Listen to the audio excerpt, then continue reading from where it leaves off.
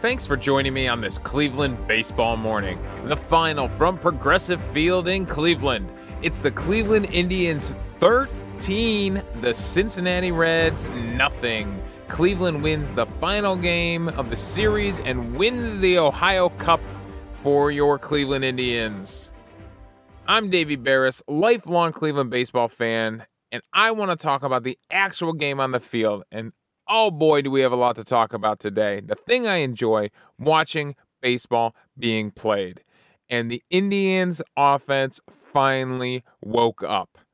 They actually scored 13 runs on only 11 hits, which when we dig into the box score, you'll see how impressive that is. Cincinnati, again, they get shut out by Indians pitching on only 3 hits. There is not a lot to discuss about Cincinnati's night. They only had one real threat in this entire game. So not only did the Indians score 13 runs on 11 hits, but they also walked 9 times. Now they also struck out 13 times. So when they weren't hitting and they weren't walking, they were striking out. But 11, that's on base 20 times for your Cleveland Indians last night. And they get the scoring going early in the first inning. It is Jose Ramirez with a solo home run on a big fly to right center. And this was really encouraging to see because to me, it seemed like he was dipping his back shoulder a little bit in the previous games against Cincinnati. Like he was trying to uppercut the ball. His swing looked like a little bit of a jackknife, and he really drove this ball. I mean, this was a solid line drive out to right center. And it's good to see him keep his upper body upright and really lean into a ball. So, a huge home run from Jose Ramirez, and it felt good. It felt good to score early, get on the board in the first inning. We have some quiet innings, and then we get to the 5th. So, in the 5th inning, and as great as the 7th inning was, I'm almost more excited this morning about the 5th inning because it felt like our first real rally where we strung some things together and in a long time. And it all came with 2 outs. Bo Taylor had grounded out to start the inning. Delino DeShields had struck out. And then Cesar Hernandez works a walk, getting on base like Cesar Hernandez does. And then Jose Ramirez comes up, takes a pitch that was down and away, and again, doesn't do that uppercut swing, stays back and just gets the hands out there, gets the head of the bat out there, and lines it down the right field line. Cesar Hernandez flies around the bases. I got to say, watching that, I was really impressed with Cesar Hernandez's speed. The ball had kind of hit off the side railing and shot out sideways. So Cesar Hernandez scores from first. Jose Ramirez is in safe without even a throw for the triple. A big hit when we needed it with 2 outs, a 2-out RBI. Then Francisco Lindor comes up, and he singles sharply to right field.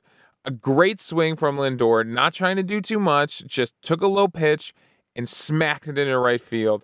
We strung together 2 hits, and we created 2 runs. I was really impressed. Not knowing what was coming in the 7th, I was really impressed right there in the 5th. Santana walked, and then Franmil Reyes, unfortunately, on a check swing, ends the threat. He grounds out to Joey Votto at first base. But a good inning, good 5th inning for the Indians. In the top of the 6th, the Reds have their only threat. And Akiyama strikes out. Castellanos grounds out. So they're doing this with 2 outs as well. Joey Votto walks. On a wild pitch, he moves up to second. Eugenio Suarez walks. On another wild pitch, Joey Votto moves up to third.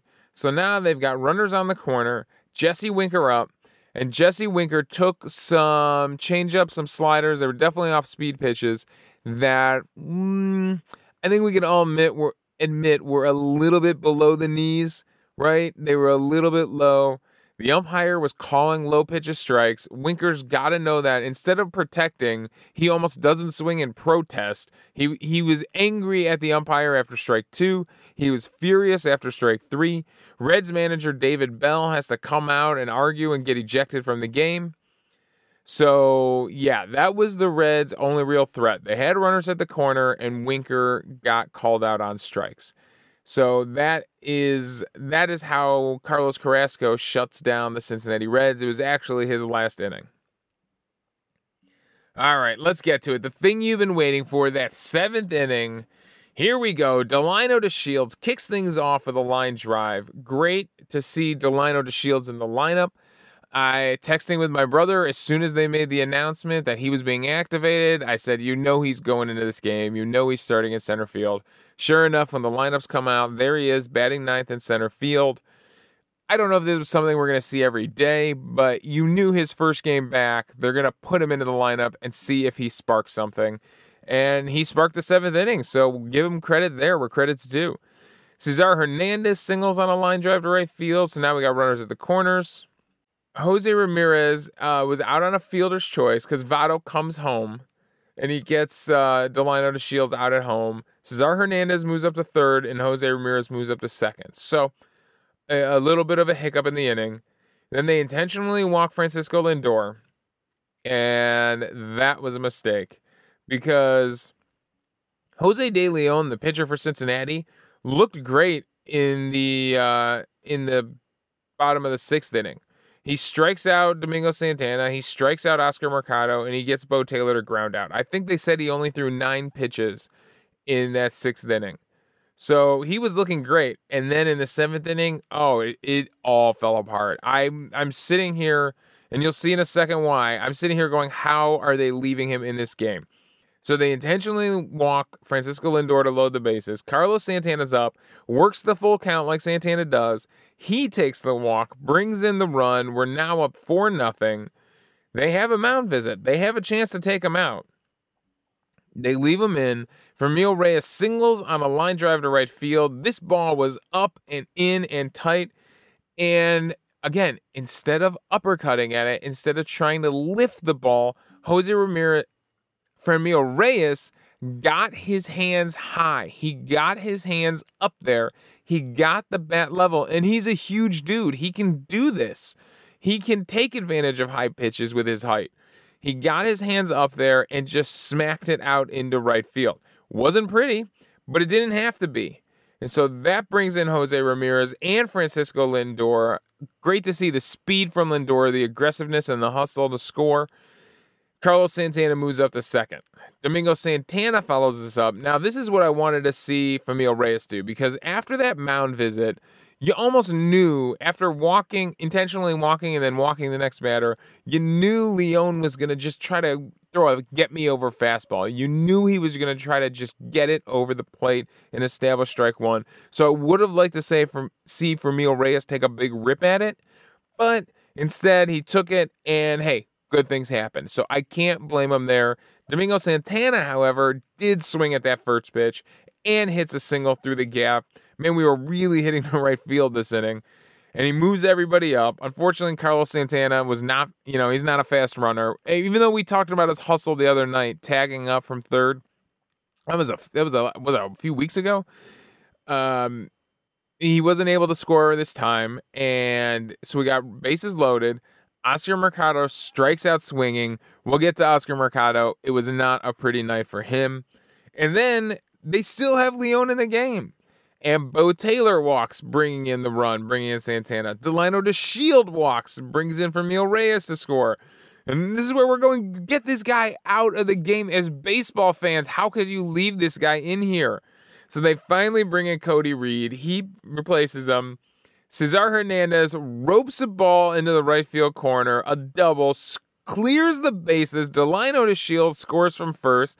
And you could just feel it. As soon as he made contact, you were like, bases clearing double. Absolutely. Something in the air, you could just feel it when it's going right. So Cesar Hernandez with a huge hit, and then Jose Ramirez comes up. Why not? Adds to the magic. From the opposite side of the plate as his first home run. Hits a high fly ball to left field. The guys in Major League would definitely argue that was too high, but it goes out for a home run. And I will say he did have a little bit of an uppercut to this swing, but he was feeling it. And so if Jose Ramirez is feeling it, I ain't going to tell him to stop. So he homers to left field, and that pretty much ends the rally. That gets us to 13 runs.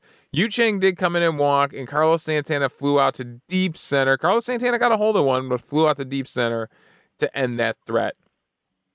And that was it. That was the story of the game. 13 runs, 10 runs on the inning in the 7th inning. Jose Ramirez with 2 homers and a triple. So huge, huge day. And let's call it right now. Jose Ramirez is definitely MVP for a day.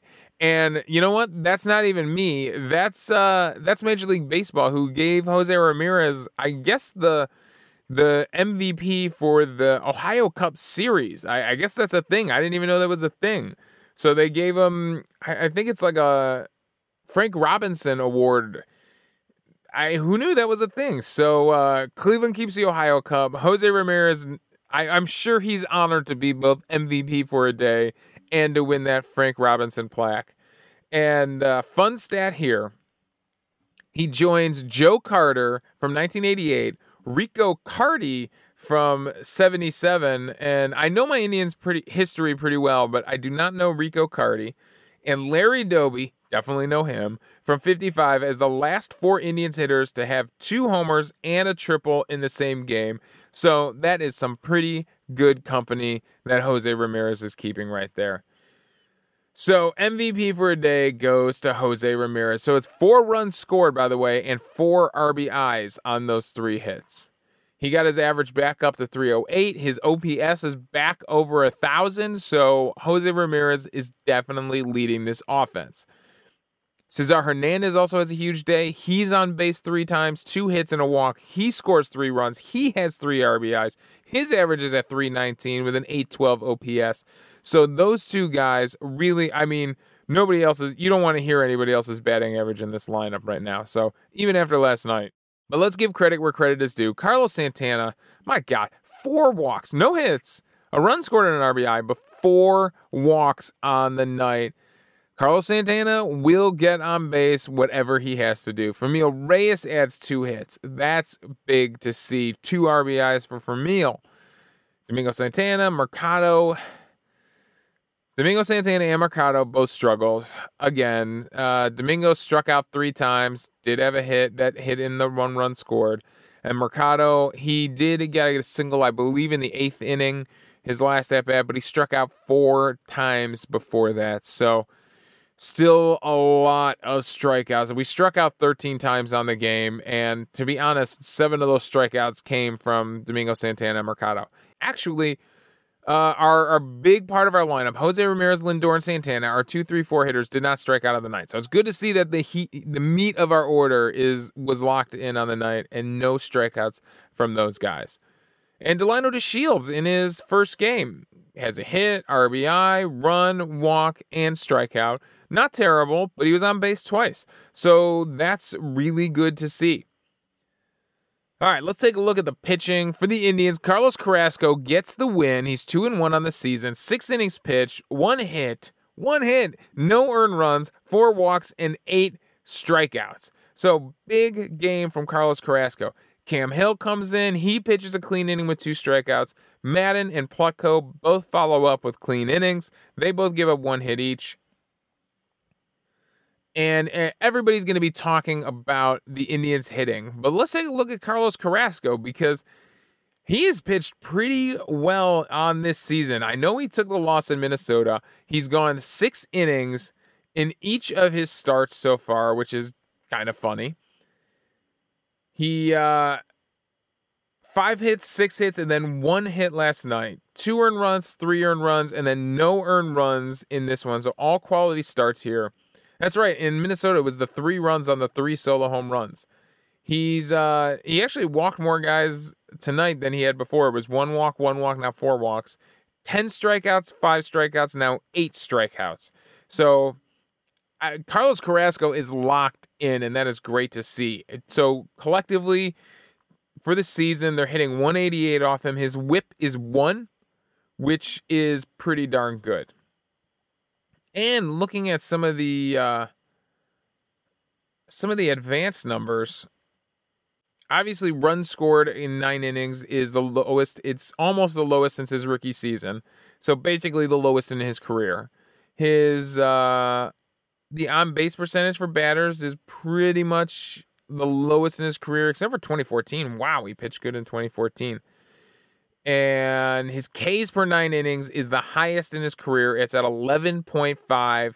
Top in the last 3 years, he's been at 10.17, 10.83, 10.8, and now 11.5.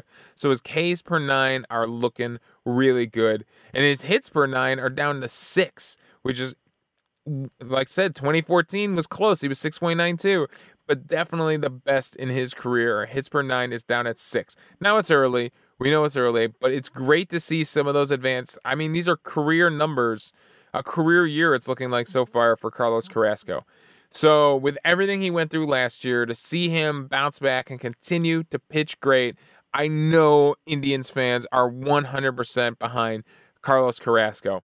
And it's amazing. One day, one of these guys like Zach Meisel or TJ Zuppe is going to have to write a book on Carlos Carrasco, because if you remember, he came over in the Cliff Lee trade, and it felt like not many players worked out from those trades. We got Michael Brantley from the CC Sabathia trade, and we got Carrasco from the Cliff Lee trade. And it felt like a rocky start. Like, it felt like it took him a long time to stick with the Major League team. I mean, he's been here for a long time. He's been pitching since 2009 for the Indians. And he only started 5 games in 2009. He only started 7 games in 2010. I guess in 2011, you could say he officially took over as a starter on this team. He started 21 games. Then in 2014, he actually had a ton of relief appearances. He only started 14 games, but pitched in 40. I don't remember him coming out of the bullpen like that, but apparently he did. He still pitched 134 innings. And then he's back to a full-time starter in 2015. I know he dealt with injuries early in his career, and it just seemed like he had trouble sticking. We weren't sure if he was going to stick. And what a career it's turned into. And then to go and battle leukemia, too, on top of everything else. I know someone wrote a story about him a while ago about him getting his citizenship and how his mom was his pitching coach back home, and he remembers what his mom tells him when he's on the mound. Something about finishing with his foot to make sure he finishes his momentum and finishes his pitch. So, yeah, I definitely feel like there's an inspirational story there behind Carlos Carrasco and his journey through the major leagues. So what a night for the Cleveland Indians, 13-0. Let's just keep saying it. Let's keep shouting it out, because, man, is it fun to say, and it was fun to watch. Thank you, Cleveland Indians, for giving us a fun game. And they moved themselves into second place in the AL Central. So that's big. They're 8-6 on the season, still trailing the Twins by 2.5 games, but we might be saying that a lot this season. They did make the run differential look a lot better. When you go 13-0 on a team, your run differential is bound to look better. So they are at plus 17 now on the run differential.